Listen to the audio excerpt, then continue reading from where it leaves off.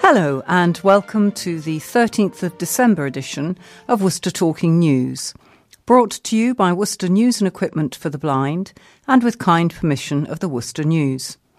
I'm Pippa Curtis, and the team for this week's edition comprises John Plush as recording engineer, and Bernard and Doreen Potter and Janet Bailey, who are on copying and admin this week in Carol Hartle's absence. And our readers today are... Hello, I'm Catherine. And Phil, hi. Hello, everybody. I'd like to extend a warm welcome to any new listeners today and hope you enjoy our recording. As always, we will include a list of useful telephone numbers, what's on in the local theatres, the headline stories, then general news stories, followed by some sport, the obituaries, thought for the week, sunrise and sunset times, and the birthdays. And if we don't have a record of your birthday and you'd like to be included, please get in touch and we can add it to the birthday file. Please keep sending any feedback that you might have, as the team here wants to make the recording both pleasurable and relevant. And if you have any comments or problems, our telephone number here is 01905 767 766. Please be prepared for an answer phone to take your call. Alternatively, just put a note in your wallet. Listeners are kindly reminded to return memory sticks promptly to facilitate a smooth operation and best use of our resources. You know already by now you'll only receive 2 weeks of recordings. If neither of these are returned, you'll not receive further recordings. But if you're unwell or have a problem, please ring us 01905 767 766 and leave a message. Finally, the service is free to users, but if you'd like to make a donation, it can be sent to Colin Chance House, Wilds Lane, Worcester, WR5 1DA. So let's start this week with the telephone numbers, which Phil is going to read out for us. Yes, thank you, Pippa. Here are those telephone numbers. The police non-emergency number is 101. Crime Stoppers is 0800 555 111. Worcester Hub for council matters is the Worcester prefix 01905, followed by 765 765. The number for Worcester Live, which has details of what's on at the Swan Theatre, Huntington Hall and the Henry Sandon Hall, is Worcester 611 427. Malvern Theatres is 01684 892 277. The Samaritans number, which is now a free phone number, is 116123. And once again, here at Colin Chance House, we are Worcester 767 766. Thank you, Phil. And I now have a list of the events going on in Worcester, which, not surprisingly, have a bit of a festive theme this week. I'll start at the Cathedral, where they are holding a Tidings of Joy concert on the 15th of December from 7:30pm to 9:30pm. If you can't make that, there are other services, Cathedral Carol services that is, on the 22nd and 23rd of December, 6:30 to 8pm. There's also a crib service on Christmas Eve at 3pm and another evening service on Christmas Eve at 5:30pm with carols. Moving on to pantomimes and the like, at the Henry Sandon Hall from the 16th of December at 11am and 1:30pm is Santa's Christmas Party. I think this one might be for the children, probably, as it says it'll help get Santa's Christmas party back on track in an adventure full of fun, festive songs and party games. Every child will receive a special present. That's £11 for adults and £10 for under 16s. 2 adults and 2 children, £40. Telephone number there at the Henry Sandon Hall is 01905 611 427. 2 events happening at the Huntington Hall. The one is a Celtic Christmas with Callan, And I didn't know this, but they are an international award-winning band from Wales who are back on the road with infectious rhythms and high-energy routines, apparently. And they come with bagpipes, fiddles and step dancing. That's on the 15th of December at 7:30pm, tickets £16. And then from the 20th of December at the Huntington Hall is a unique retelling of Dickens' heartwarming tale, A Christmas Carol, but with a difference because it is described as using an array of traditional and modern instruments and authentic musical arrangements, which sounds very interesting. Then over at the Vesta Tilley studio, from the 11th to the 15th of December, and then again from the 18th to the 22nd, is a performance of Bar Humbug. I hope it's more exciting than it sounds. And finally, we move to the Swan Theatre, where some of you may know that they've got a performance of the pantomime Maid Marian and the Merry Men. And that's running from the 3rd of December to the 6th of January. Tickets are £13.50 to £17.95. And this year they're offering 2 audio-described performances for the visually impaired. Ben Humphrey, the director of the show, is dedicated to making the panto accessible to as many people as possible. We have 4 generations of families come and see this, and we want to include them all. And actually, if we want to include them all, then we need to include other people as well who perhaps can't enjoy it in the traditional way. So we've got an audio described performances, we've got signed performances, and we're also having a relaxed performance as well for families with additional needs, perhaps autistic children that need sort of lights on in the auditorium, the pyros are taken out. So inclusivity is very, very important to us. You've got one more chance to catch a performance at which audio description will be given, and that's on Saturday the 29th of December at 2pm. Tickets can be booked through the main box office at Huntington Hall or by ringing 01905 611 427. If there's enough take-up of this offer, the Swan say they'll extend the service to cover other shows in the forthcoming year, so let's hope that's the case. Right, I think that does for the What's On, and I'm going to ask Catherine to read the headlines and then start with the first story. Thanks, Pippa. The headlines this week have been, beginning on Friday, December the 7th, jailed boss steps back from clubs. I want killer kept inside. The county makes 124 arrests in war on drugs. Betrayed, city's Muslim community furious. Outsider taxes hit city trade, and open the gates, firms appeal to help trade.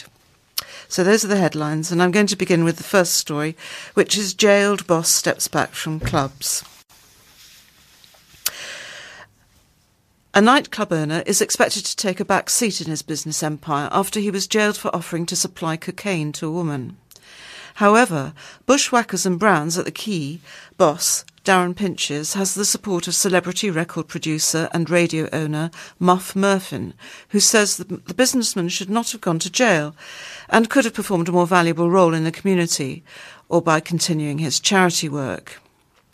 Pinch's personal licence to sell alcohol is also now under review after he was jailed for 21 months at Warwick Crown Court on Wednesday as the entrepreneur begins his sentence and surrenders the reins of his many business ventures.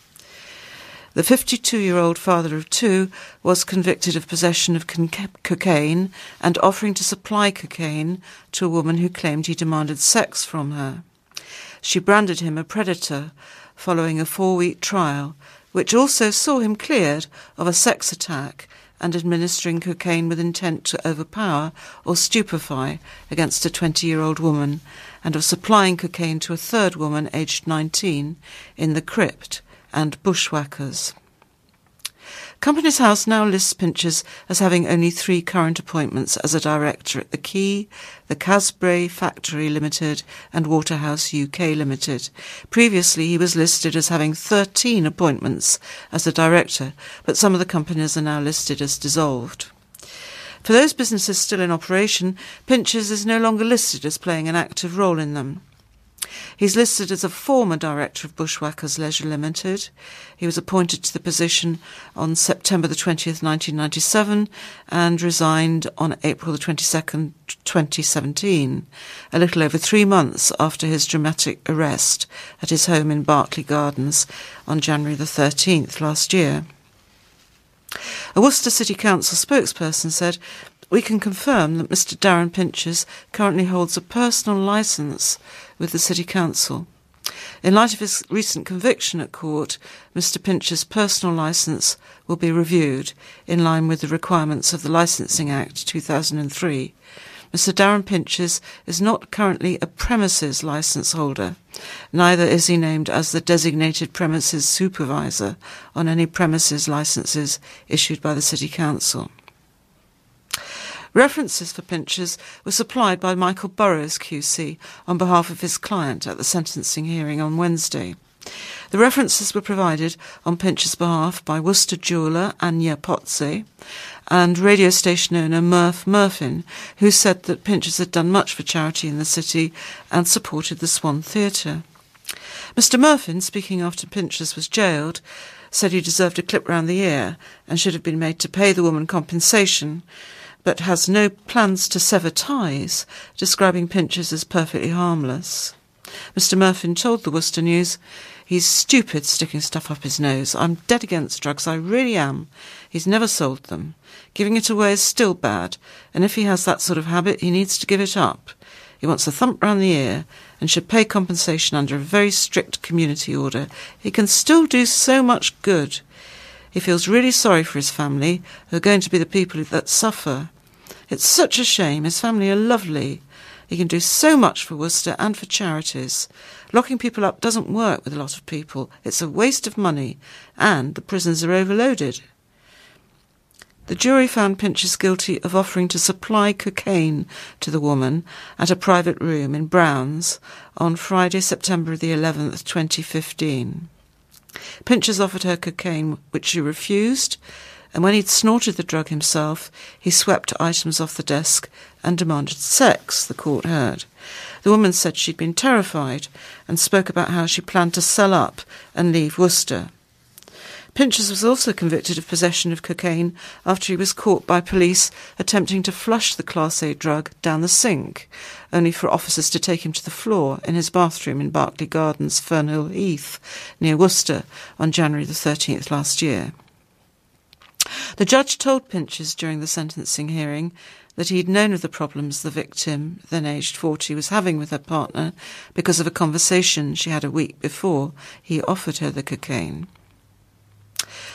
Judge Anthony Potter said, "I have no way of knowing whether it was that conversation that persuaded you to make your approaches to her on the evening." He also made reference to her victim personal statement, in which the woman said she trusted Pinchers as he'd never been anything other than helpful and respectful to her in the past. The judge said, "You instructed a member of staff to bring the cocaine, and you produced that cocaine. You had every opportunity, by dint of the interruption by another member of staff, to put the cocaine away and not offer it to her, but instead you became terse with the member of staff and sent him away and returned to the 5 or so lines of cocaine you'd lined up. You offered her that cocaine. That is the stark issue behind the conviction. You encouraged her to take the cocaine, despite the fact she'd indicated to you she wasn't interested. You put pressure on her and said it would be, quote, our secret." The judge added, "It's quite evident to me from the evidence that you're extremely fond of your children and equally aware of the effect the proceedings and this conviction have had upon them. I have no doubt that is something you profoundly regret. I bear in mind the strain you've been under in the course of these proceedings." I want killer kept inside. Child murderer McGreevy must stay in jail, says City's MP. Robin Walker, Worcester MP, is leading the efforts to ensure that triple child murderer David McGreevy remains behind bars. Mr Walker has sent a letter to the parole board calling for a review into Mr McGreevy's release, saying it's a case people feel extremely strongly about given the horrific nature. I do not believe David McGreevy should be released. A life's sentence should mean life. I have spoken with the Lord Chancellor, and I do feel very strongly about this. Mr. Walker confirmed that he had written a letter to the Parole Board asking for the decision to be overturned, saying that normal practice may not have been followed. What was supposed to happen was that they would contact me to see if there are any local concerns around him being released. I have had no communication from them on that, so I'm hoping we can get the decision overturned. I am still waiting for a reply to my letter in which I raised the concerns of my constituents as well as my own objection to his release. If he were released, I would do everything I could to keep him out of Worcester. They should be very strict with not letting him come here because it is clear that people do not want him. Mr. McGreevy was convicted in 1973 for the murders of Paul Rolfe, aged 4, and his sisters Dawn, 2, and Samantha, who was just 9 months old at the time. When news broke of his potential release, the Parole Board stated that he had changed considerably since his conviction when he was aged 21. The report into McGreevy stated that he had, quote, changed considerably and that he has developed self-control as well as an considerable understanding of the problems that he has had and what caused them. The psychologist identified a number of factors which make it less likely that Mr. McGreevy will offend in the future. These included his improved self-control and the fact that Mr. McGreevy has learnt to remain calm in stressful situations. A police team targeting drug dealers have made 124 arrests and reduced violent crime by 25% in Worcester in 12 months. The South Worcester Proactive CID team are targeting county lines drug dealers where narcotics are brought into the county from other cities. Officers have shut down 26 drug lines, seized over £40,000 in cash and recovered weapons including machetes, axes, acid, ammonia, knives and CS canisters. Detective Sergeant Luke Papps, who is head of the team, said figures showed that the number of violent crimes recorded in Worcester in the past 12 months was down 25% on the previous 12 months. After a spike in drug-related and violent crime, a team was formed to focus on county lines as part of the police's Operation Blade War on drug dealing, launched in September 2017. DS Papps's team consists of 1 sergeant and 8 officers. DS Papps said, "The overall objective of the operation was prevention and detection of drug-related crime and disorder and protecting the most vulnerable from harm. The team has daily intelligence briefings to identify new people dealing in the South Worcestershire area. Many of the gangs use a certain phone number to organise their dealing. They travel from cities such as Birmingham and Liverpool into smaller areas like Worcester and often use the homes of local addicts to sell drugs, a practice known as cuckooing. Sometimes there's coercion or threats, but sometimes drug users will allow it to happen," said DS Papps. Sometimes the residents are offered free drugs in exchange for allowing the dealers to use their address. DS Papps's team uses warrants to visit these cuckoo addresses, and if someone is found to be vulnerable, they safeguard them. This takes the form of regular visits and work with housing and rehabilitation organisations such as Fortis Living and Swanswell. Sometimes children and young people are used by the gangs to carry drugs. In one recent investigation, a 13-year-old was found to be concealing drugs in their rear, and they were then helped by police to get the appropriate care. In 2017, Kazim Ali was identified as a Birmingham gang member involved in the AKY drug line. DS Papps told the Worcester News, "He was arrested having driven into Worcester. We believed he was carrying drugs internally. The team asked the court to allow an extension of the time they could keep Ali in custody, and he was held for nearly 5 days, and subsequently he went to the toilet and passed £1,000 worth of Class A drugs. Ali was ultimately sentenced to 4 years in prison for his involvement in drug dealing." Right, the next story is from Tuesday, December the 11th, and the headline is "Betrayed." City's Muslim community furious over police's ruling on EDL chants, EDL being the English Defence League, and it's going to be referred to as EDL throughout this piece. The city's Muslim community feels betrayed after police ruled EDL protesters did not commit a crime after allegedly chanting a racist language against Islam during a city rally. West Mercia Police carried out 2 investigations into reports of the inflammatory chants made during the far-right group's demonstration in Worcester on September the 1st, including reviewing video footage on social media. However, having also consulted with the Metropolitan Police Operation Public Command Unit and senior lawyers from West Midlands CPS, the force has deemed no criminal offences under the Public Order Act had taken place. Campaigner Uznan Ghazi said he and others in the city's Muslim community want Chief Superintendent Mark Travis to step down after allegedly promising arrests would be made. Mr Ghazi said Superintendent Travis made the assurances during a meeting following the English Defence League's initial protest against a new mosque in the city on July the 21st. We were assured by Mark Travis they would be arrested if they chanted slogans openly against Muslims. However, now we're told somewhat different, he said. I understand if the law prohibits them from arresting those involved, but then my argument is, why give us false hopes? He continued, shame on you, Travis.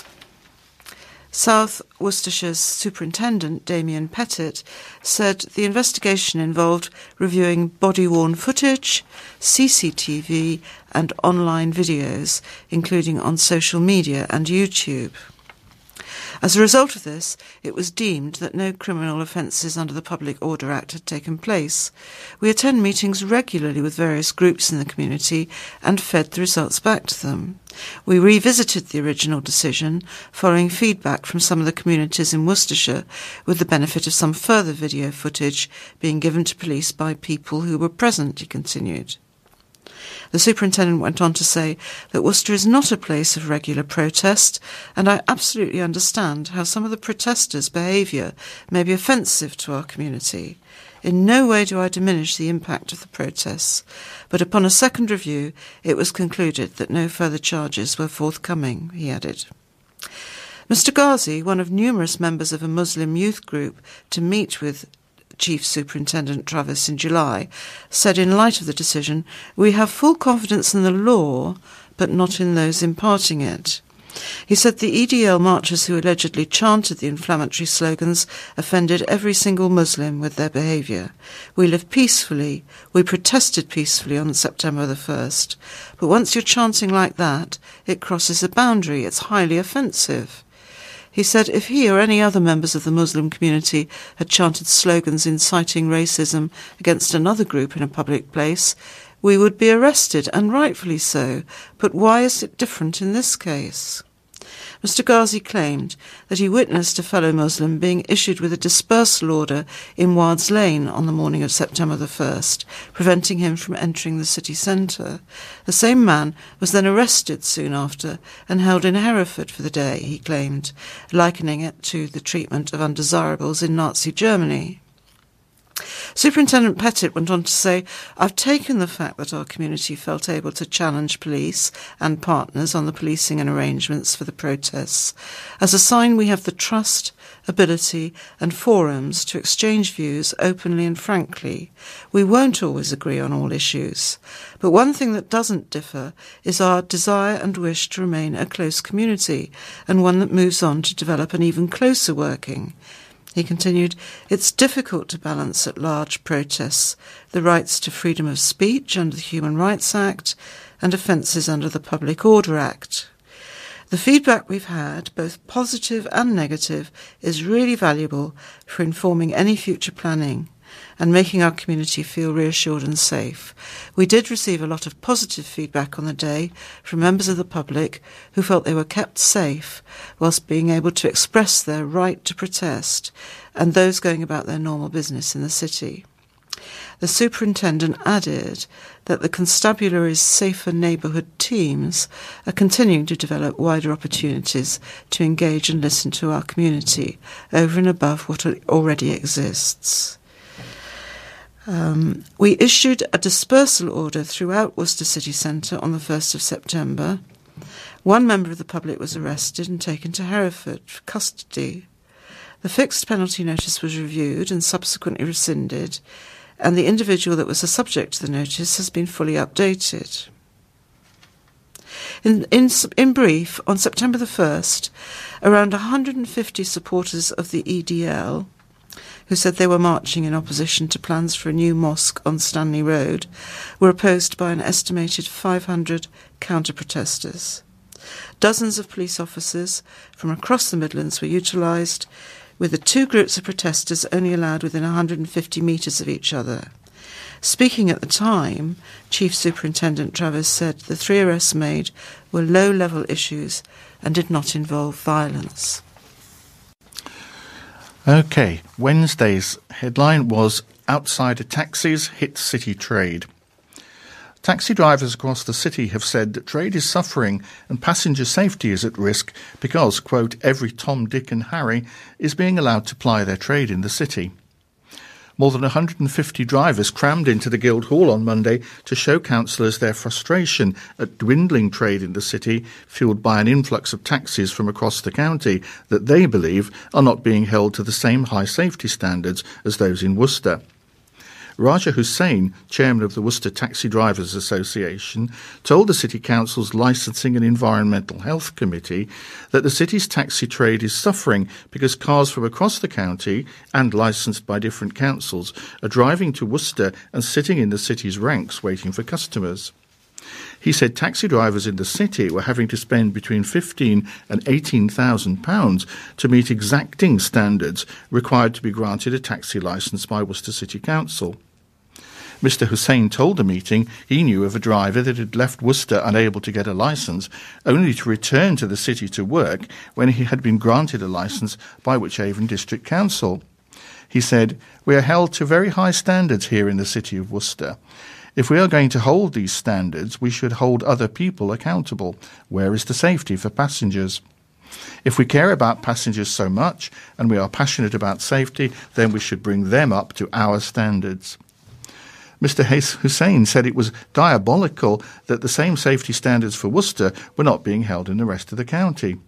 However, Wychavon District Council has stressed its taxis are safe. A spokesman for the council said, "The policies to allocate taxi licences are determined by the individual council. This does not mean that taxis in one area or another are unsafe. It is simply a differing policy." Mr Hussain said that he had seen private hire vehicles picking up passengers illegally on the street multiple times. He also said he saw taxis licensed by Wychavon District Council waiting in the Foregate Street taxi rank, although they are legally entitled to do so. He said, "The trade is suffering. You only have to go and look at the ranks to see that the taxis are hanging around a lot longer than before." Mohammed Sajjad, also from the Worcester Taxi Drivers Association, told councillors that the ball was in their court and it was up to the council to take action. Representatives of the city's taxi drivers also criticised a plan to introduce livery and branding to hackney carriages in the city. Mr Hussain said, "Whilst the trade's income is going down, we are expected to fork out more money. One of the colours being bandied around is white, so you're going to have to find a vehicle that is around 2 years old. You're going to have to find a vehicle with a good service record, most likely with one previous owner, in excellent condition, and now you've got to find it in white, and it's got to be an auto. I think you're going to be struggling. We need to think about it very carefully before we start to move forward." The decision to continue looking at introducing livery to the city's hackney carriages split the council's Licensing and Environmental Health Committee, but it was passed by 6 votes to 4. The council's initial estimate of adding branding to taxis would be between £200 and £300. Councillor Louise Griffiths said, "I like the idea. I think it would look nice, but that initial cost does worry me. When we are asking drivers to mend their vehicles to such a high standard, and then on top of that to add livery to their vehicles, I think it's just too much. It's an expense that is simply not affordable for most drivers. Councillor Roger Knight, supporting the idea of taxi branding, said it would make passengers feel more comfortable and know they were in safe hands using a Worcester City taxi. Councillor Knight said adopting livery did not necessarily mean the burden of paying for it would be solely on the taxi driver, and continuing the work would allow the council to look at whether it could subsidise some of the cost. He said, "I do support this, but I don't support the idea of it being an extra cost for the taxi drivers." And today's headline, that's Thursday, December the 13th, Open the Gates. Firms appeal to help trade. Businesses under the city's railway arches are desperate for a set of gates to be opened to allow for an increase in footfall, says a micro pub owner. Mike Davis opened the Arch Rivals pub and brewery in Netherton Court, Worcester in September, and said premises owners Network Rail promised the gates behind the Hive would be open by the end of that month. Obviously it's now Christmas and it's still closed, said the 37-year-old. As far as I could work out, everyone was okay with it. Network Rail said it was fine, the council said it was fine, the university said it was fine, but they don't seem to have done anything about it. He said it's really difficult to understand who owns the gates and who owns the land, because it's kind of a very conjoined bit of Worcester. Network Rail own up to a certain point, the university own up to a certain point, the Hive and the council are involved somewhere along the line as well. It's a bit complex, said Mr Davis. Other businesses along the strip include the Burger Shop, Method Coffee Roasters, Fit 360 Rise Gym and Print and Design, all of whom, Mr Davis said, are equally as frustrated in what he called the forgotten end of town. Customers regularly walk up to the gates from the wrong side and are confused about how to access the strip or coming from the other way, and they say it is a dead end, explained Mr Davis. Every day I have 3 or 4 customers telling me I should get those gates opened, and I'm having to tell them every time I'd love to, he continued. The guys along here all say it would make such a difference to have footfall and make people more aware there's things going on in this area, which at the moment is certainly my biggest struggle, because I'm in a dead end, effectively. Having nobody walk past your front door every day does make it very hard to run a business. It's an ongoing saga. The business owner said he understands the sticking point from the Hive's perspective is the health and safety aspect. He said he was told the long-term plan is to remove the gates, but for the time being would be happy for just one side to be unbolted if needs be, to prevent cars driving up it. It just makes so much more sense, and it would open Worcester up, not just from a business point of view, said Mr Davis. It'd be a great cut-through. It's so much quicker than walking around up the Butts or Castle Street. He also described the strip as a great secure area for students to walk through when going to the Hive and St John's and back, as well as for people going to work. In October, the City Council announced its City Centre Master Plan, which aims to create a mixture of new homes, offices, restaurants, bars and shops, creating 8,000 more jobs and build 3,000 homes by 2040.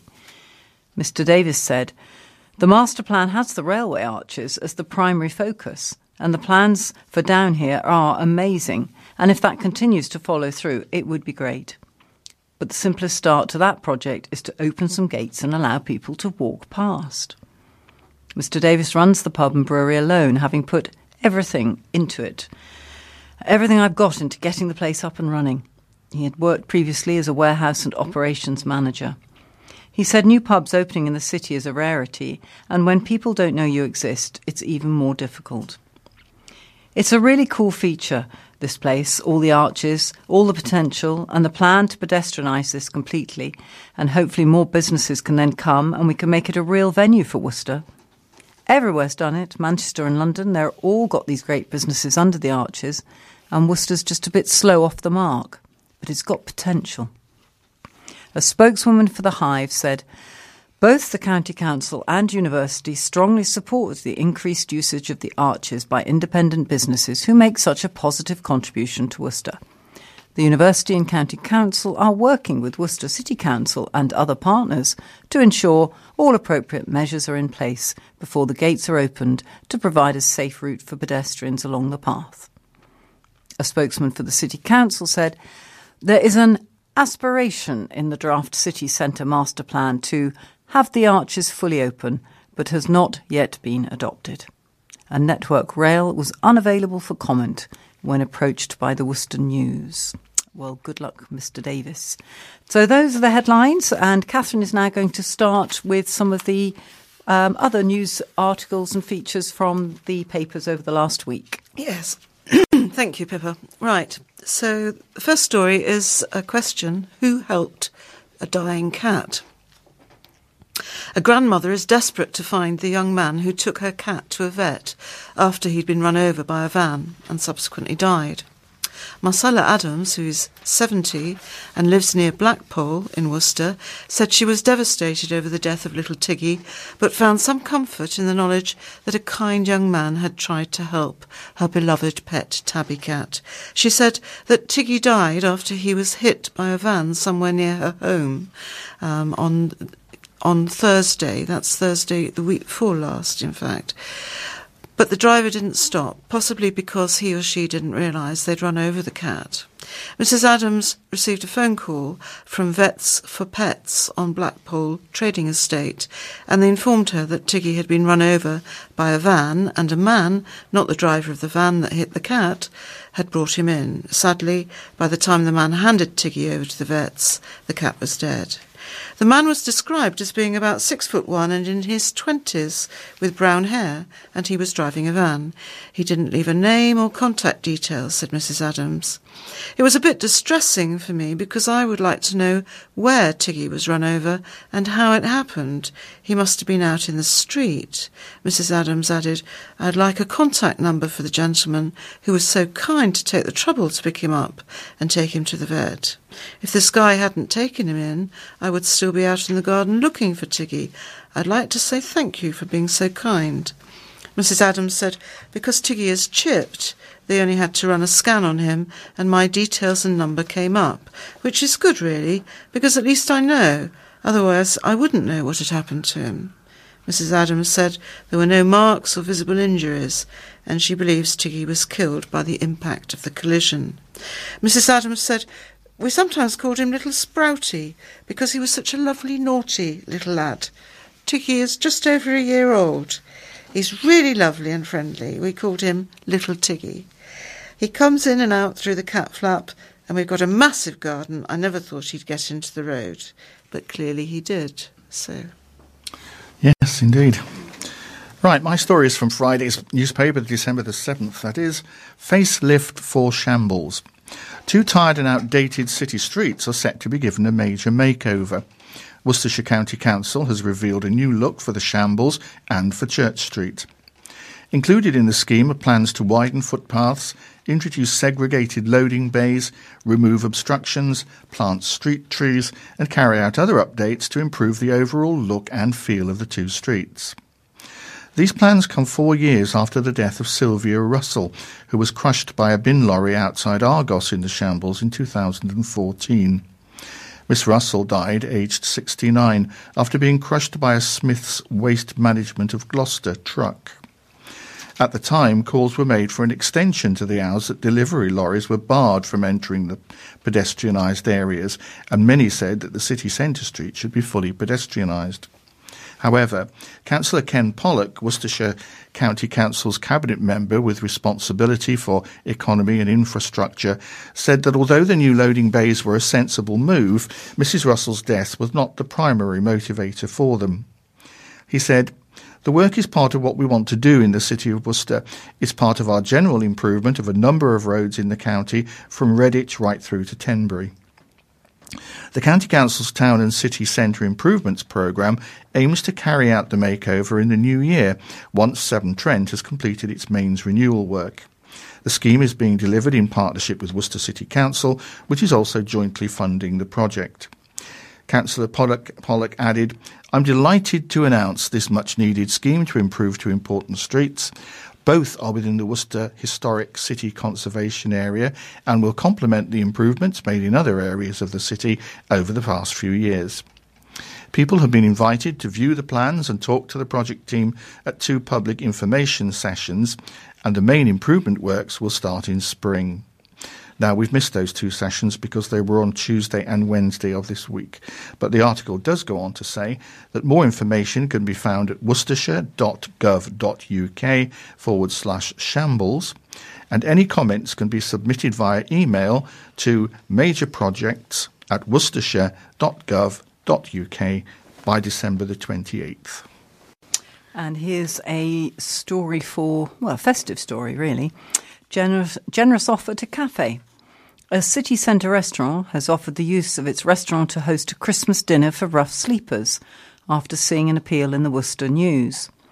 Kate Page, manager of Friar Street Kitchen, said they wanted to do something to support Worcester Street Cafe after seeing the paper's story that it needed a location for a Christmas dinner.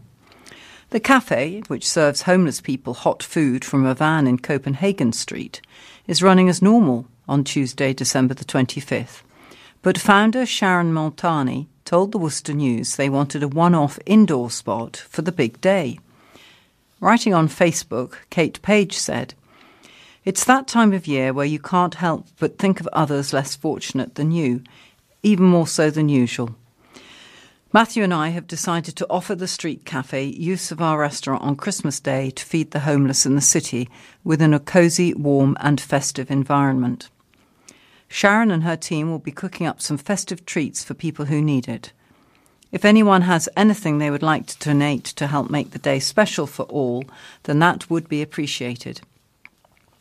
The list of items the charity service needs can be found at amazon.co.uk/gp/registry/wishlist/8 capital T0 capital NZH 690 capital Z2 capital D.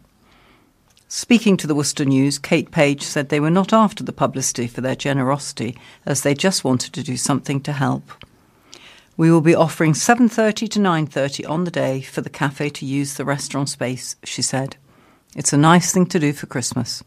It is Christmas Day for everyone, after all. Mrs. Multani said she was aware of the offer but didn't wish to comment further. Along with around half a dozen others, Mrs. Multani will be sleeping rough on December the 14th to raise money for the cafe, and the fundraiser was also due to take part in a skydive from 12,500 feet to raise money for the Street Cafe. The next story is about a primary school which some of you may be very familiar with. It's about Pitmarston Primary School, and it's about its history. Back in 1988, the teachers and pupils of Pitmarston Primary School in Worcester decided to skip their annual Christmas panto production and opted instead for a story called Mother Christmas's Journey. The school stage was transformed from the freezing North Pole to Bethlehem, with stops in New York, the African jungle, Australia and London, as Mother Christmas took along mince pies and helped Father Christmas deliver presents all over the world, all without leaving Malvern Road, St John's. There's a page of pictures from the show, which sadly failed to make the West End, in our Pitmarston School file, and one of young Gemma Chapman is reproduced here. Picture of a very pretty little girl. Not sure what Gemma's part in all that was, but if you had the choice between the jungle, New York, Australia or London, you might settle for a very young pearly queen. Anyway, the whole shebang showed the imagination of all and sundry at what was Worcester's first primary school to open after the Second World War. It began life on March the 1st, 1948, in an old manor house in Malvern Road called Pitmarston House, next to the large open space, Pitmarston Park. With the growth of the St John's area, it had been established to relieve the pressure on the existing schools, and on the first day, 23 young pupils aged 5 and 6 were admitted. There was a steady increase in numbers, and soon it was necessary to create a second class. However, the old property was in pretty poor shape, having not been repaired during the war years when it was occupied by the National Fire Service. Only 2 rooms were fit to be used as classrooms. One of them, the former conservatory, became the home of the admission class and was known as the Sunroom. But the potential of the new school soon became apparent, as did the potential of the old house, and major alterations and adaptations were made while schooling continued. Every year, the school took over a new room, until by 1952 every suitable room was in use. Within 4 years of opening, Pitmarston Primary had more than 200 children in 6 classes spread across the property. It became obvious that an expansion of the site was necessary if Pitmarston was to continue to cope, and the decision was made to create separate junior and infants departments. The new junior facility was built on the other side of the old house's large lawn, and the project was watched with keen interest by the young scholars. A report by the headmistress at the time, a lady called Miss Ellis, said, "At last, in 1953, the time came for our 2 departments to separate." It was with rather mixed feelings that the 2 pioneer members of staff watched the first of our pupils leave the old house. Along with us, they journeyed through those difficult years, and now they were setting foot upon the promised land. And the rest, as they say, is history. Cool. Council tax is set to rise. Council tax is set to rise by almost 4% next year to plug a £23 million gap in funding caused by the ever-increasing cost of social care. The rise, the equivalent of 93 pence a week extra on a Band D property, announced by Worcestershire County Council yesterday, includes 1% of ring-fenced money to pay for adult social care. The County Council has said that it would spend almost 22 million extra on such care next year. The increased spending comes after almost £18 million of extra money was spent on children's and adult services this year. To balance its budget for next year, the County Council has proposed saving £3 million by completely reshaping the authority, a further £3 million from waste management contract renegotiations and other measures, including cutting agency staff over Christmas and renegotiating how it pays off its debts. Around 200,000 of the £1 million required savings from the Council's library budget would be cut next year. Councillor Simon Geraghty, leader of the County Council, said that whilst Worcestershire has one of the fastest growing economies in the country, the Council's budget is set to rise by more than £6 million to £330 million next year. The increasing cost of caring for the county's most vulnerable children and adults is not matching the pace of growth. He said, "These are challenging financial times for all councils who have responsibility for caring for the most vulnerable people in our society. We are growing the Worcestershire economy, and new homes and businesses are helping to boost our income. However, we are facing pressures due to the increase in demand for social care. There is a growing consensus around the need for a national funding solution for adult social care, and we await the government's green paper. In the meantime, this council has to reprioritise resources to meet those needs. The budget that we are proposing includes significant investment into adult social care and into improving the lives of the county's children and young people. We also intend to continue to support measures to grow the economy, improve our infrastructure to tackle congestion and redesign this organisation. The Council also announced that £50 million would be available in capital investment, money for long-term projects to support growth and regeneration. The draft budget will be discussed by the County Council's Cabinet at its meeting today. A jealous man broke a man's nose, jaw and eye socket. Joy? That's not quite right. Jaw and eye socket during a moment of madness when he attacked a man in his 60s from behind. Christopher Farron punched Gerald Ellis and kicked him while he lay on the ground during the attack, Worcester Crown Court heard on Friday. The 54-year-old became jealous because Mr. Ellis was talking to his partner, and CCTV footage of the attack was played to the court. Mr. Ellis suffered injuries described as catastrophic by the judge, including a broken jaw and 3 other fractures of his face around the eye, which has permanently affected the position of the eye. In a victim personal statement, read out by prosecutor Thomas Griffiths, Mr. Ellis said he had had to have 13 or 14 stitches in his face and required 6 hospital appointments. He said, "My right eye now sits back further than my other eye and will never right itself. I want my eyes to look like they did before, when they were even." Prosecutor Mr. Griffiths argued that it was a Category 1 offence, which involved a shod foot and serious injuries. He said it's an aggravating feature that the kick was delivered while the victim was on the floor. That could suggest he is particularly vulnerable at this point, not being able to defend himself. Adam Williams, defending, argued that it was a Category 2 case, with a starting point of 1.5 years in prison and a range of 1 to 3 years. Mr. Williams said when his client was approached by a police officer, he immediately accepted what he had done. He describes this simply as a moment of madness. It was a jealous rage. He added he feels sick every time he talks about it. He feels thoroughly disgusted in his own actions. Farron has 4 previous convictions for 10 separate offences, including an old conviction from 1994 for assault occasioning actual bodily harm. Judge Robert Jukes, QC, said, "He had got into a conversation with a woman with whom you were associated. In what I am prepared to accept was a moment of madness and, quite out of character, you attacked him, and it was a vicious attack." From the CCTV footage he had reviewed from Rubery's social club where the attack took place, he said it appeared to be a single blow that had floored the victim, followed by 1 or 2 kicks. The defendant allowed himself to be ushered away by the woman and someone else assisting her. But, the judge added, "The results of that attack were catastrophic. You broke his nose. Most seriously, you broke the bones around his right eye, so it has caused a movement of the orbit of the eye, which he describes, and I have no doubt that you accept completely, is going to be a matter of embarrassment for many years to come, probably for life. You must think it is absolutely incomprehensible what you did."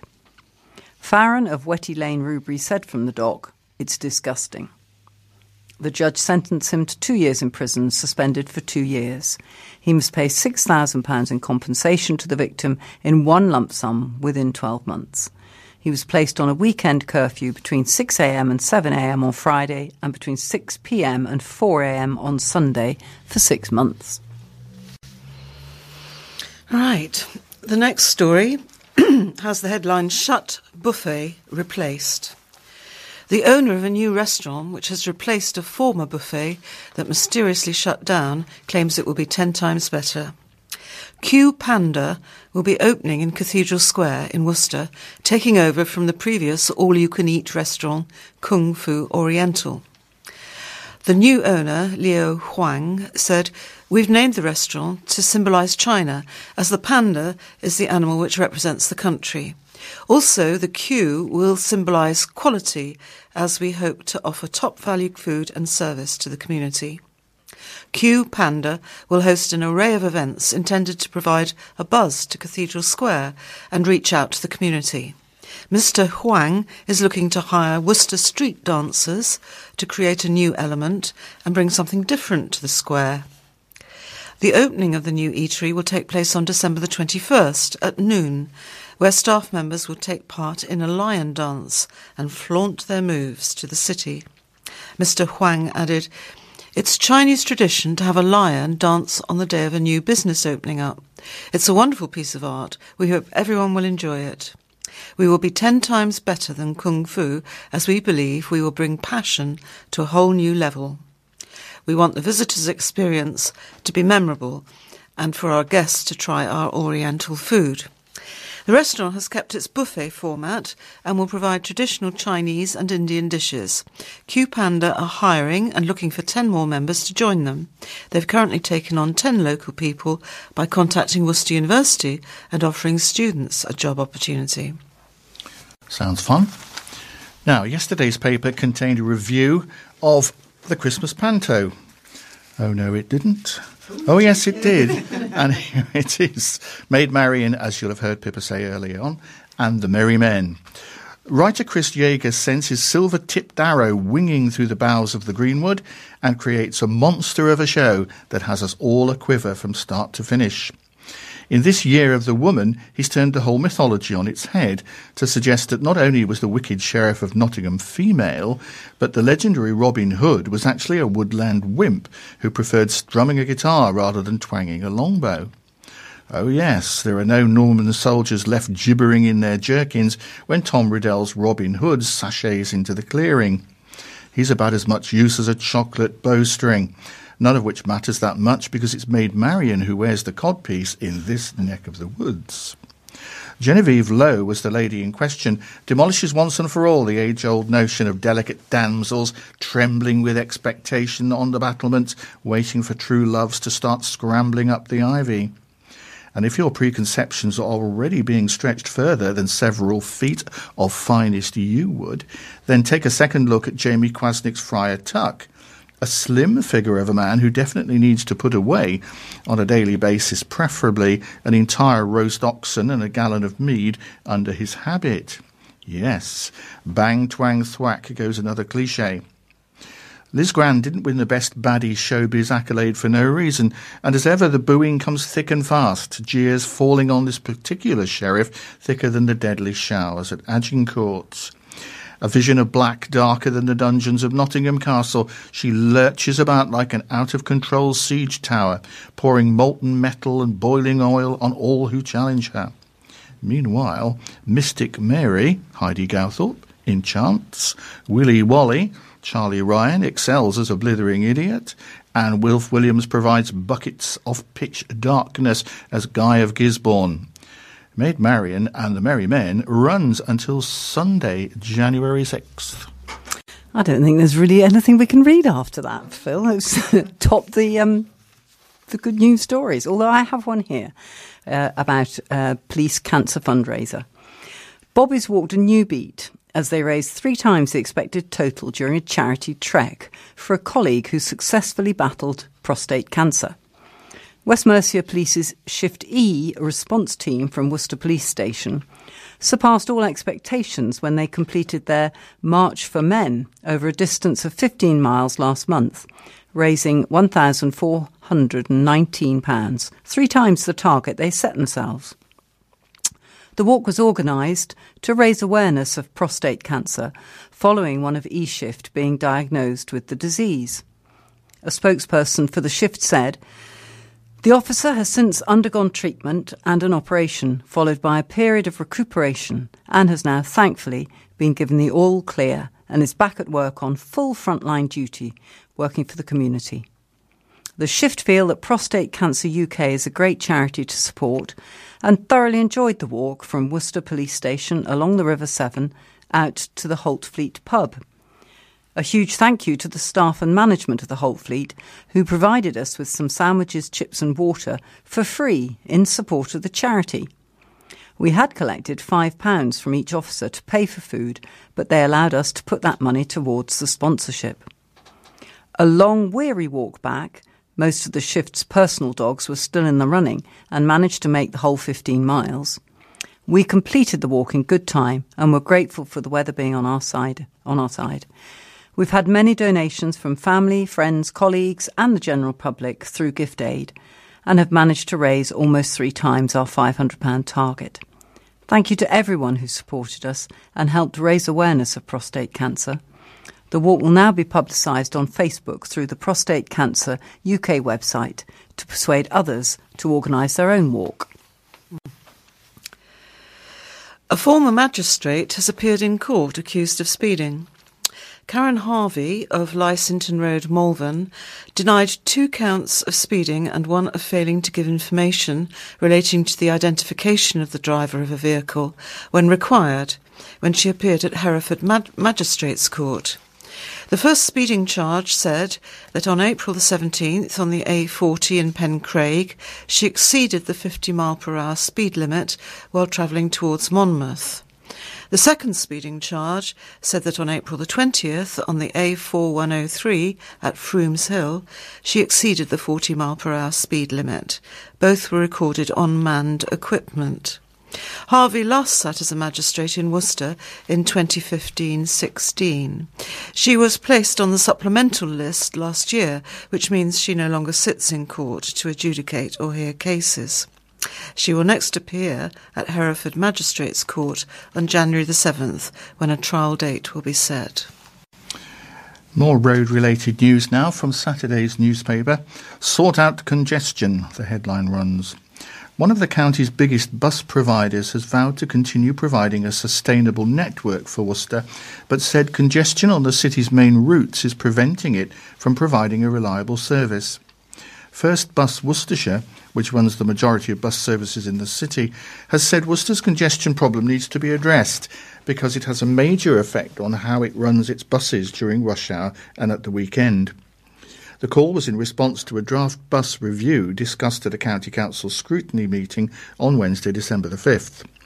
A spokesman for First Bus Worcestershire said, "We will continue to work with Worcestershire County Council, local councillors and stakeholders to deliver a sustainable network of bus services for people living in Worcester and the surrounding areas where demand is required."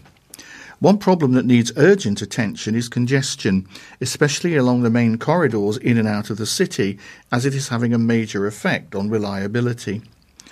Bus services can help resolve the problem of congestion and also improve air quality within the city, as one bus can carry the equivalent of at least 30 cars at any one time. Think of what a difference that could make to traffic flows within the city if people considered choosing the bus over the car to make journeys for work, leisure or to attend appointments. The draft paper, compiled by a council cross-party scrutiny group, called on the authority to take a long-term strategic approach to public transport. Councillor Alan Amos, Cabinet Member for Highways, said, "We have been working with First over recent months to identify changes in the network that can achieve improvements to journey times. We've carried out works in the Butts and Foregate Street, as well as looking at pinch points along corridors throughout the city. We are looking to carry out signal improvements along these and other routes, including between the city and hospital. We will continue to do this as we look to make improvements for all across the highway network." Keep your home safe. This article is about, how to keep your home safe. A councillor has called for residents to ensure their home security is up to scratch after recent break-ins. Councillor Louis Stephen, who represents Batton Hall of Worcester City Council, has called for more vigilance following burglaries in London Road and Norton Close in recent weeks.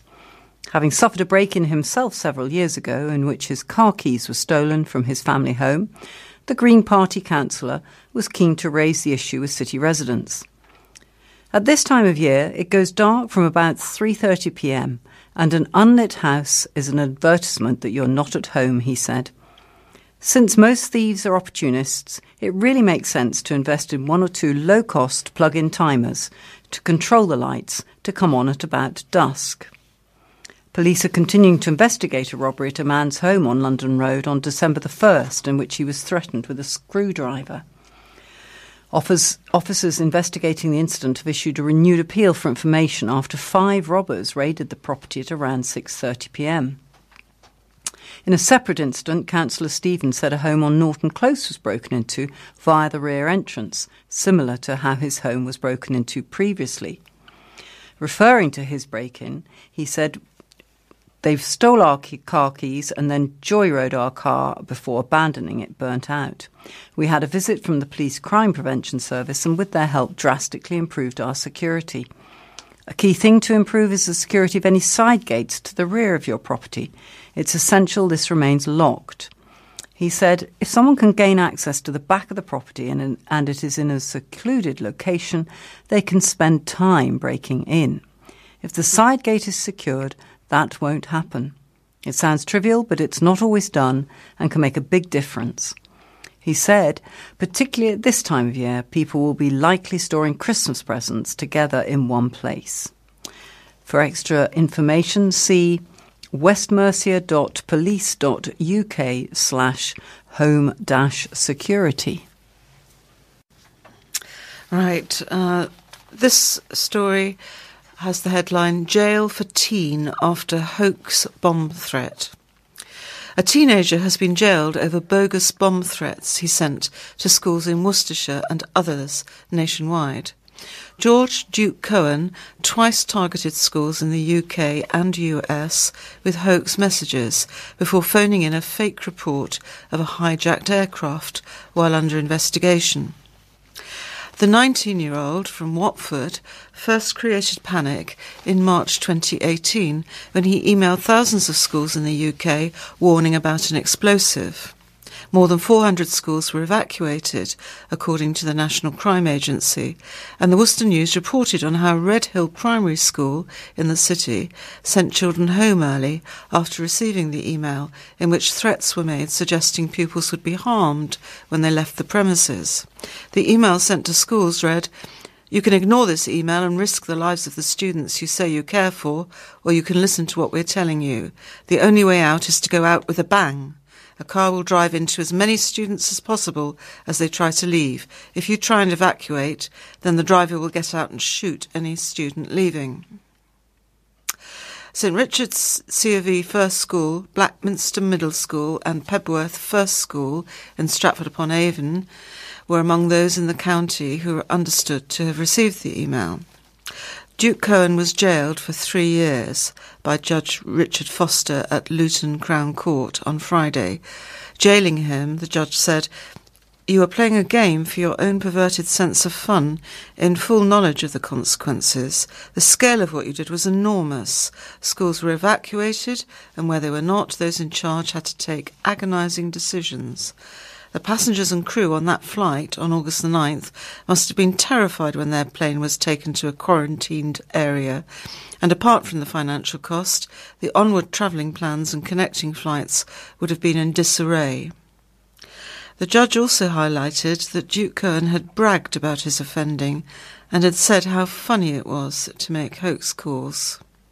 Duke Cohen was sentenced to 1 year in jail for the school emails and 2 years for the airport security scare, in which the aircraft with 295 passengers on board had to be quarantined at San Francisco Airport. Next story is one from Tuesday's newspaper, and it's headed "Panicking Rapper Fled from Police." An autistic rapper led police on a dangerous chase through Worcester before he crashed into a curb and ran away, trying to hide in the undergrowth. Provisional licence holder Mohammed Rahim, who was also uninsured, claimed he panicked as he sped away from police in his Vauxhall Vectra after they tried to stop him at a city garage forecourt. The 37-year-old, who described himself as a rapper, was jailed at Worcester Crown Court on Friday after admitting dangerous driving, driving without insurance, and driving otherwise than in accordance with a licence. Thomas Griffiths, prosecuting, said two police officers were in a marked car on February 28th this year when they noticed Rahim's Vectra facing the wrong way on a traffic island on the A4440 towards Lower Wick in Worcester. Checks revealed the car was uninsured, and police followed Rahim onto the forecourt of the BP service station, illuminating blue lights to get him to stop. He said the vehicle immediately made off at speed, so much so that the wheels span in protest. The car made contact with a roundabout, creating sparks from the front offside, and hit a curb, causing it to come to a stop. The driver's door opened, and the defendant ran from the vehicle. Police pursued him, and after a very short foot chase, he was found hiding in some undergrowth in a nearby garden. Police later found a female passenger in the car. Rahim is a provisional licence holder, but no L plates were displayed on the car, and the passenger was under 21 and therefore could not have been supervising him. In interview, he admitted that he had no insurance or licence. With regard to the dangerous driving, he said that he had been diagnosed with autism and was prone to panicking, which is what he did when he saw police. The court heard how Rahim of Selwyn Road, Cambridge, had previous convictions for dishonesty, drugs offences and outraging public decency, but no relevant driving convictions. A month ago, he was fined for possession of cannabis. Adam Williams, defending, said his client had not driven on the wrong side of the road and that he accepted he was the driver. He said Rahim had panicked because of his autism and made, through that panic, a quite frightful and dreadful decision to evade police. He added, "He instructs me he's a rapper and has 70,000 followers and has had a recent upturn with his following. He's very proud of this. He's remorseful for what has happened. That can be shown in his plea. Raheem was described as providing support to other rappers, diverting youths away from crime. Judge Jukes jailed him for 8 months and disqualified him from driving for 16 months. He must also complete an extended driving retest. And the story is about libraries. Concerned library users in St John's turned up to voice their objections to proposed changes at the endangered City Library on Friday, as the County Council admitted a consultation questionnaire was difficult to understand. More than 80 residents crammed into the Glebe Close Library, with more standing outside, at a lively roadshow held by the County Council to find out the views of library users across the county. Councillor Lucy Hodgson, Cabinet Member for Communities, visited the library as part of the Council's review into how libraries operate in Worcestershire and what they should look like in the future. Councillor Richard Udall, who represents St John's and has been vocal about opposing the cuts to the library, said some of the proposed changes were not acceptable. Councillor Hodgson said she could not give any assurance that staff numbers would not be cut at the library. Many raised concerns over holding the meeting during the afternoon when parents were picking up children from school, as well as the difficulties in filling out the consultation questionnaire. One resident said St John's Library was more than just about books, and it offered a comfortable meeting place for locals who would be terrorised by going to the Hive. Some of the proposed changes outlined in this Council's review include reducing hours, axing staff, handing libraries over to communities, co-locating them with other services, or making them self-service. A consultation on the future of all the libraries across Worcestershire runs until February the 2nd, as the Council looks to cut £1 million from its library budget over the next 3 years. A final decision will be made in the spring. Well, I feel a bit bad that we're finishing our news on a rather downward beat, but time for the sport, I'm afraid, or we will not have time for everything. So, Catherine, if you'd like to give us some sport news. Right then, OK, I'm going to start with quite an upbeat story, which is free tickets to Six Ways for youngsters. Worcester Warriors hope to be roared on by 1,600 schoolchildren when they take on POW in the European Challenge Cup at Six Ways on Saturday, and that's December the 15th at 3 p.m. Free tickets have been distributed to 16 local schools as part of the club's initiative to forge closer links with the community and engage more with younger people. 8 teams from the schools will also take part in matches during the half-time interval of the POW match. Warriors co-owner Jed McCrory said, "It's important for us to work with people at the heart of our community and engage the next generation of supporters. We invited head teachers, PE teachers and rugby coaches from 50 local schools to our last home match against Harlequins, and we have distributed tickets for the Power game as a Christmas present from the Warriors Board of Directors." Nunnery Wood PE teacher and England Counties Under-18's chairman of selectors, B. Bannister, has been helping us with this initiative, and we're excited about seeing more schools here at Six Ways in the future. Bannister, a well-known figure in the school's rugby circles, will take the lead on helping Warriors improve links in the area.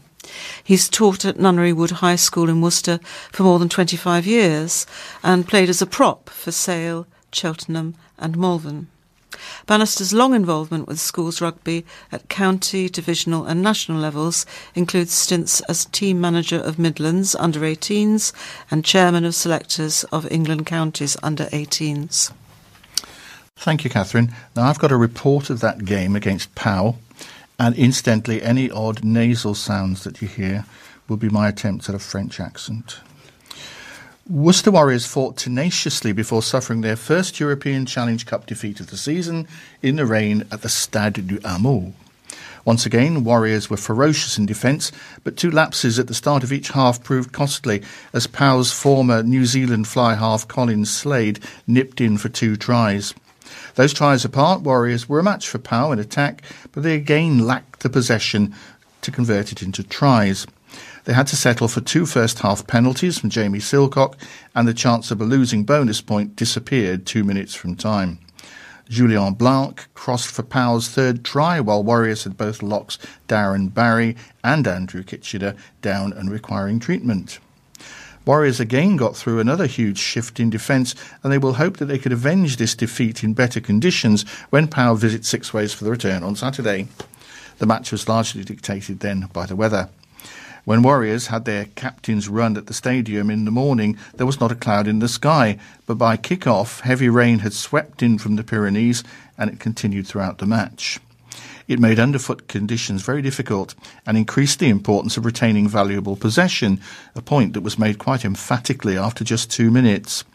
A good carry from Kitchener was undone by a turnover, and Pau were quick to launch a counter-attack, which saw Slade cross for a try under the posts, which he also converted. Warriors regrouped and pulled back 3 points with a well-struck penalty from Silcock after 10 minutes, and another just before the half-hour, which reduced the lead to a single point. Slade was short with a long-range penalty attempt, but Pau's attempts to use their heavyweight forwards to batter their way to the line was frustrated by some tireless tackling from Warriors. Warriors lost captain Wynand Olivier to a head injury assessment, which gave Will Butler his first rugby of the season before Olivier returned just before the break. The second half followed the same pattern as the first, with Slade scoring after 2 minutes when he tapped and ran a penalty that Pau seemed likely to kick for goal. Slade added the conversion, but Silcock's 100% kicking record in the tournament disappeared when he pushed a 56th-minute penalty kick wide of the target. Injuries also disrupted Warriors in the second period when hooker Isaac Miller made his competitive debut as a replacement in the back row. Barry and Kitchener both had to leave the field after they received treatment for their injuries, while Irish referee Frank Murphy waved play on, and Blanc crossed for a deciding score, which Antoine Astoy improved. Good accent there, Phil. This is a football story. Worcester City goalkeeper Dan Joseph is staring down the barrel of a recommended 6-month ban for the outburst which saw him sent off against Westfields. The ex-West Bromwich Albion and Walsall youngster was given his marching orders by referee James Cox after racing out of his goal to protest a 5th Westfields goal being allowed to stand in first-half stoppage time. Joseph, on dual registration with Tamworth, has admitted a charge of breaching Rule E3, improper conduct against a match official, including physical contact, violent conduct, and threatening and or abusive language or behaviour. The case is being dealt with by Worcestershire FA, which is bound by national guidelines, recommending a 182-day ban, 26 weeks, plus up to a £150 fine, with the offence carrying a minimum of 84 days, that's 12 weeks, and a £100 fine. There is no maximum penalty, with the player's previous record, mitigation and aggravating circumstances taken into account when a 3-strong commission at the County Association decides the 20-year-old's fate. City got sent the charge on Friday, November the 30th, with Joseph understood to have pleaded guilty without requesting a personal hearing. He has submitted written evidence. A verdict must be reached within 28 days of the charge being raised, with the findings set to be published. Joseph will remain suspended until the case is closed. The FA has been in contact with the club, and we will act accordingly once we know the outcome, said City manager John Snape. Right, and this is another Worcester City football story, but it's a nostalgic one. It's about a City's demolition job on local rivals, and it takes us back to 1968. Worcester produced a scintillating brand of attacking football in this Midland Floodlit Cup match at St George's Lane. That was the verdict of Peter Fulbrook, the Worcester News reporter covering City's 6-0 hammering of higher-ranked Cheltenham Town in the Midland Floodlit Cup in February 1968. Jerry Graham rattled in a hat-trick alongside 2 from Paddy Mullen and 1 from Stan Round, the prolific marksman picked up from Burton Albion. The team's biggest win for 18 months, one that extended to 15 matches their unbeaten run, was aided by 3 goals in 5 first-half minutes that shattered Cheltenham. Their final goal haul could well have reached double figures, wrote Fullbrook. It was one of the finest displays of attacking football seen on the ground for a long time, and the City players were given a standing ovation by the 1,493 spectators. Praise was understandably lavished on all in blue and white, but specific mention was given to left-wing partners Ernie Ward and Mullen, who stood out head and shoulders above the rest. That view was supported by a Cheltenham Town official who said, "Your forward line is great. They're completely out of their class. You have the best wingers I've seen for a long time." Well done, Worcester City of the past. Right, we're going to move to some unseasonal cricket now. Leach's delight at return to training, says the headline. Joe Leach admits that he felt like a kid in a toy store after returning to full training at Blackfrinch New Road following a lengthy injury layoff. The Worcestershire cricket captain has been going through his paces since the squad reported back in mid-November for their winter programme of strengthening and conditioning work up until the festive season. It was a frustrating few months for Leach, who was sidelined from early June with a stress fracture of the back and missed out on the county's first Vitality Blast Trophy triumph. That's the 2020 competition. The 28-year-old had been his side's talisman with the ball, with 193 county championship wickets during the previous 3 seasons. He said, "I'm in full training. I've had a scan the week before we came back to full training, and it shows everything is going in the right direction.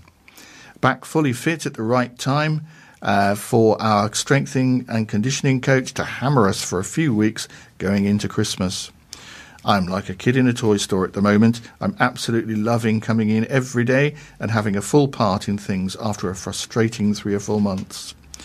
To miss the semi-final of the Royal London One Day Cup and then to watch the way the season progressed and missing out on it was pretty painful, although naturally I was delighted for the lads and for the club. Hopefully it is best for the long run, the injury fully heals and I come back stronger and fitter next year." Leach admitted that he had to find a way to cope with his time on the sidelines. He said, "It took some adjustment. I did a little bit of radio work. I sat up here in the dressing room area a lot and probably got under people's feet. It's a really fine line between being around and being a pain because you can't have any direct impact on what's happening on the field and wanted to show my support and be around the group as well. I hope I managed to tread pretty carefully, but it's the one thing, that is an injury, that you don't want. After having 3 or 4 good seasons, it was frustrating, but I suppose these things happen." And a story about some of our young athletics talent. Worcester's Harvey Shaw shone as Hereford and Worcestershire competed at the annual Dave Sunderland County Schools Cross-Country Trophy for the first time. 9 counties were involved in Cheshire, and the visiting 21 athletes returned with 2 of the 18 medals available, alongside 2 other top 10 finishers. Conditions were tough in the wind and rain, as Royal Grammar School Worcester pupil Shaw claimed the bronze medal from a field of 130 in the boys' Year 7 race. He was followed home by Matt Bevins from Aston Fields Middle School Bromsgrove in 4th and Will Pridden from Bromsgrove School in 27th. Lily Saxon from South Bromsgrove High clinched the silver medal in the intermediate girls' age group on the gruelling 4-kilometre course. Natalie Hatfield from Bromsgrove School was 8th out of 100 finishers. The girls' Year 7 race saw Lilia Miko from Malvern St James secure the best finish, with Amelie Ranger, Alvechurch Middle, and Anna Nichols, Royal Grammar School Worcester, Philippa Taylor, Dodderhill School also competing. In the junior girls' race, Amelia Hartshorn, Heybridge High Hagley, and Esme Ranger from South Bromsgrove finished in the top 20, with Heybridge's Frankie Teague also racing. The junior boys achieved 2 top 50 placements from Henry Fazy, Woodrush High Withell, and Seb Purvis from Bromsgrove School, with Linus Burnage, the Chase Malvern, James Thompson, Alvechurch Middle, and Flynn Powell, Woodrush, also involved.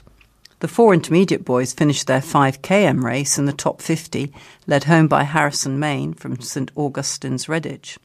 Teammates pushing him were James Rollison from RGS Worcester, Sam Davey, Christopher Whitehead and Ben Harle from the King's School. So keep your eyes out for those names in the future. I think we've got one more sports story. Is that from you, Phil? Yes, if you wish. We're going to do some boxing for a change. Yep. Okay. And we're going to Droitwich. Spa trio in triumph, the headline says. A trio of Droitwich Amateur Boxing Club fighters proved they really can go the distance after scoring a hat-trick of wins on their travels. In his first club bout of the season, 16-year-old Joe Doyle signed off his junior career in style with an impressive victory over fellow England boxer James Sharp from Barton Hill, Bristol. With more than 80 fights between them, the duo began the contest in Torrington, Devon, at a ferocious pace, and the first round was fairly even before Doyle began to dominate. The Spa youngster opened up in the second round with a barrage of body punches that took their toll on his opponent, and he followed this up with an array of clean shots in the final round. Doyle's victory sets him up nicely for the ABA Championships, that's the Amateur Boxing Association Championships, of course, which start in mid-January, when he also moves up to 3-minute rounds at youth level. There were also emphatic displays from 2 other Droitwich boxers who both stopped their opponents. 13-year-old Stevie Lee Jones overwhelmed Harley Hornby from Wodensborough. His early onslaught of hard punchings forced the referee to step in and end the contest in West Bromwich in the first round. An equally emphatic performance from Mimi Hobby overpowered Maya Kay from Welshpool in a 50-kilogram girls' bout. The 15-year-old rising starlet was in fine form with her fast jab and strong right hand dominating the first round and proving too much for the home boxer as her total domination resulted in an early stoppage in the second round. Thank you, Phil. And we'll move on to the obituaries. And Catherine's going to begin, and we all have some to read out. Okay. Anita Griffiths, née Trigg, sadly passed away peacefully in Worcestershire Royal Hospital on December the 3rd, 2018, aged 74. The funeral service will be at St Stephen's Church, Droitwich Road, Worcester, on Friday, December the 21st at 11:30am, followed by cremation at Worcester Crematorium. Flowers or donations for St Stephen's Church Fund may be sent to E.J. Goomery and Son, 68 to 72 Ombersley Road, Worcester, WR3 7EU. Roy French sadly passed away on November the 28th, 2018 at St Richard's Hospice, aged 81 years.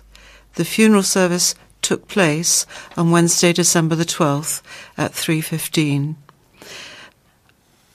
Donations, if desired, for St Richard's Hospice may be sent to E. Hill and Son, Funeral Directors, Defford Road, Pershore, WR10 1HZ. Keith Saxon Fullwood passed away peacefully on November the 22nd, 2018, aged 90 years. The funeral service will be at Fladbury Crematorium on Wednesday, December the 19th at 12 noon. Doreen Hartland passed away at home on November the 27th, 2018, aged 79 years. The funeral service took place on Wednesday, December the 12th at 10 a.m. Family flowers only, with donations to Kempsey Daycare Centre, sent care of Bedwardine. Funeral services, telephone 01905 748 811. Dorothy Riley of Fernhill Heath, Worcester, passed away peacefully on November the 28th, 2018, aged 98 years. The funeral service has taken place, or will be taking place, at Worcester Crematorium tomorrow, Friday, December the 14th, at 1:45 p.m. Flowers or donations, if desired, for the MS Society may be sent to E.J. Goomery and Son, 68 to 70 Ombersley Road, Worcester, WR3 7EU. A collection plate will also be available at the crematorium. John Edward Smith, ex-Metal Castings, passed away on November the 30th, 2018, aged 84 years. The funeral service will take place at Worcester Crematorium tomorrow, Friday, December the 14th at 10:45 a.m. Family flowers only, please, but donations, if desired, for Children with Cancer UK may be left on the collection plate or sent to E.J. Goomery and Son, 68 to 70 Ombersley Road, Worcester, WR3 7EU. Lillian Elizabeth Taylor, known as Lil, passed away suddenly on November the 29th, 2018, aged 78 years.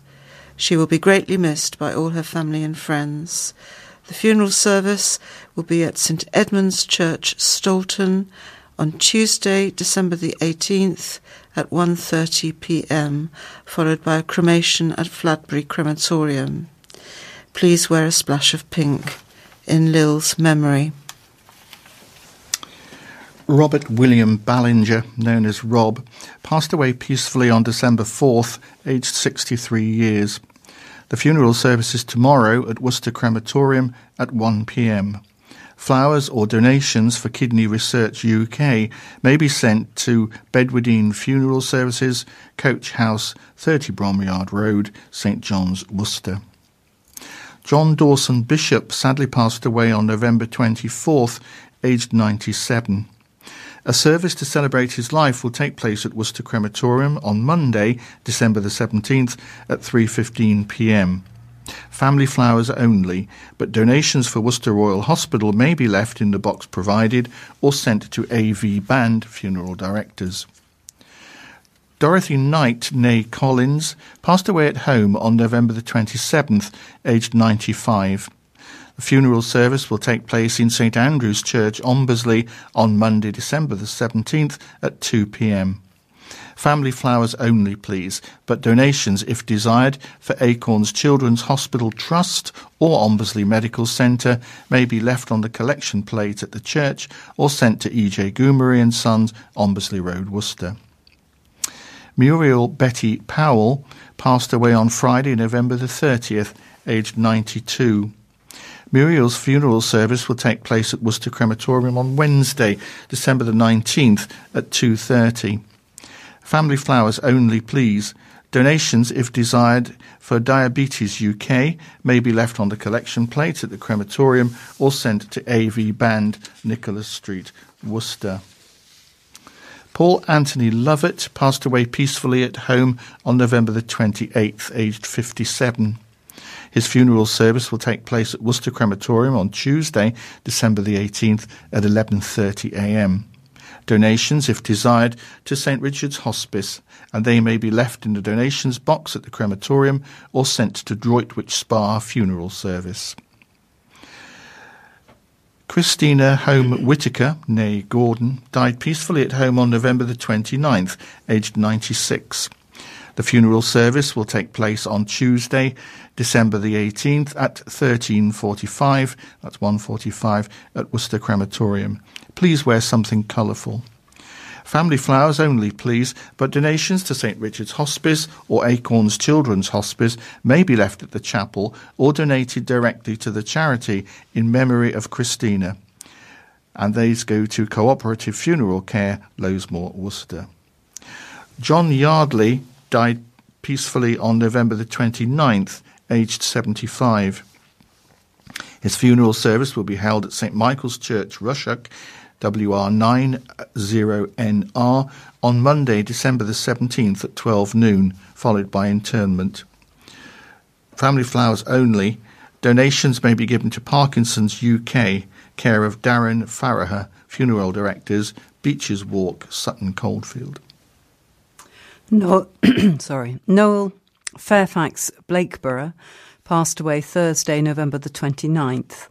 Please contact E. Hill & Son, Funeral Director, Pershore, for funeral details. Telephone number 01386 552 141. Celia Margaret Bradnock of Fernal Heath passed away peacefully on December the 2nd, 2018, aged 72 years. Funeral service at Worcester Crematorium on Tuesday, December the 18th at 12:15 p.m. Family flowers only, please, but donations, if desired, for St Richard's Hospice may be left on the collection plate at the crematorium or sent to E.J. Gummery & Son, Ombersley Road, Worcester, WR37EU. No black by request.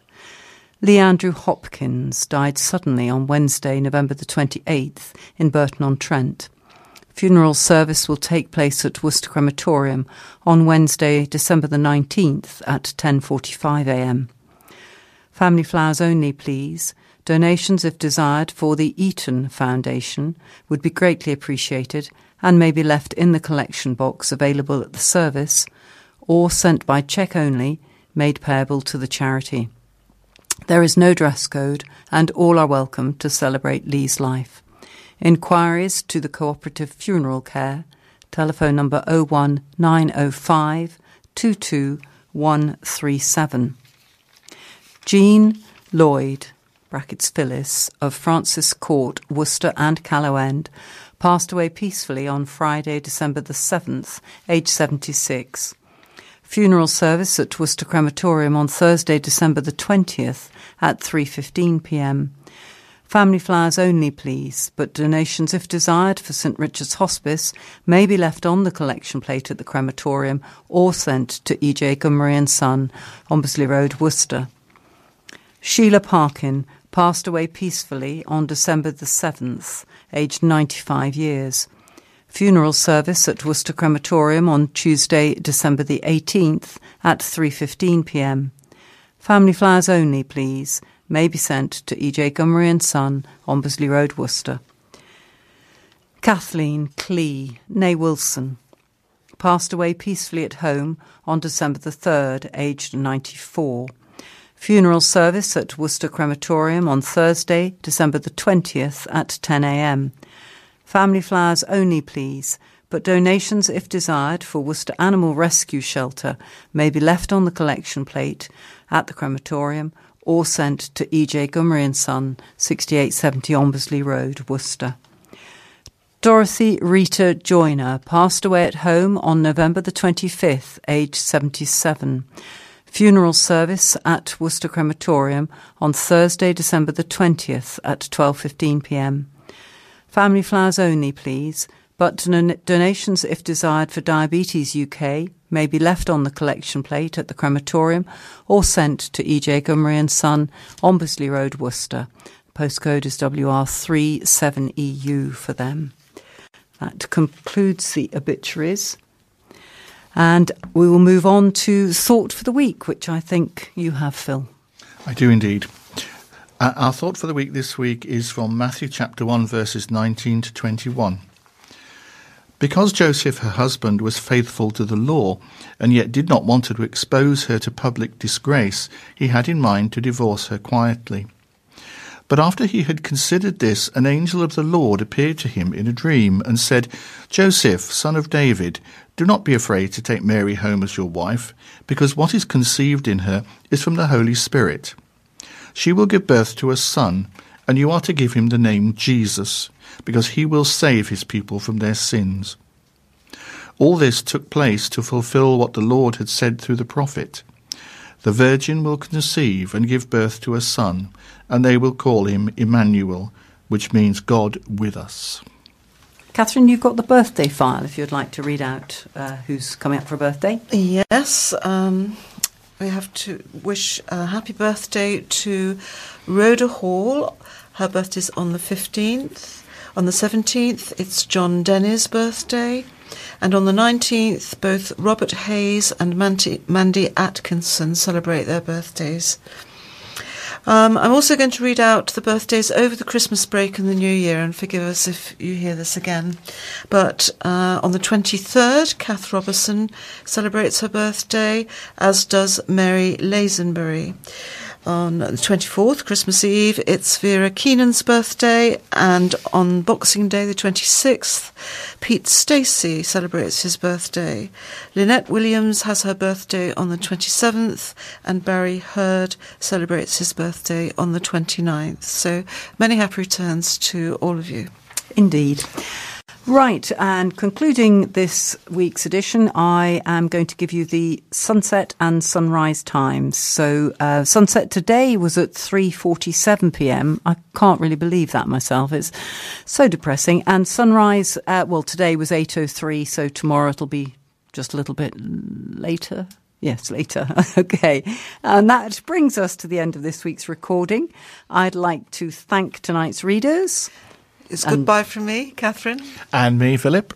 And to John Plush, who's waving to us from the recording room, and he says goodbye too. And thank you again to our copying and admin team who are stepping in for Carol, who's away on this particular edition. And it's goodbye from me, and I think we can probably all say have a very happy Christmas. Well, that was the last Talking Newspaper of 2018. Pippa and her team will be back with you on the 11th of January next year. In the meantime, we wish you a happy Christmas and a prosperous New Year.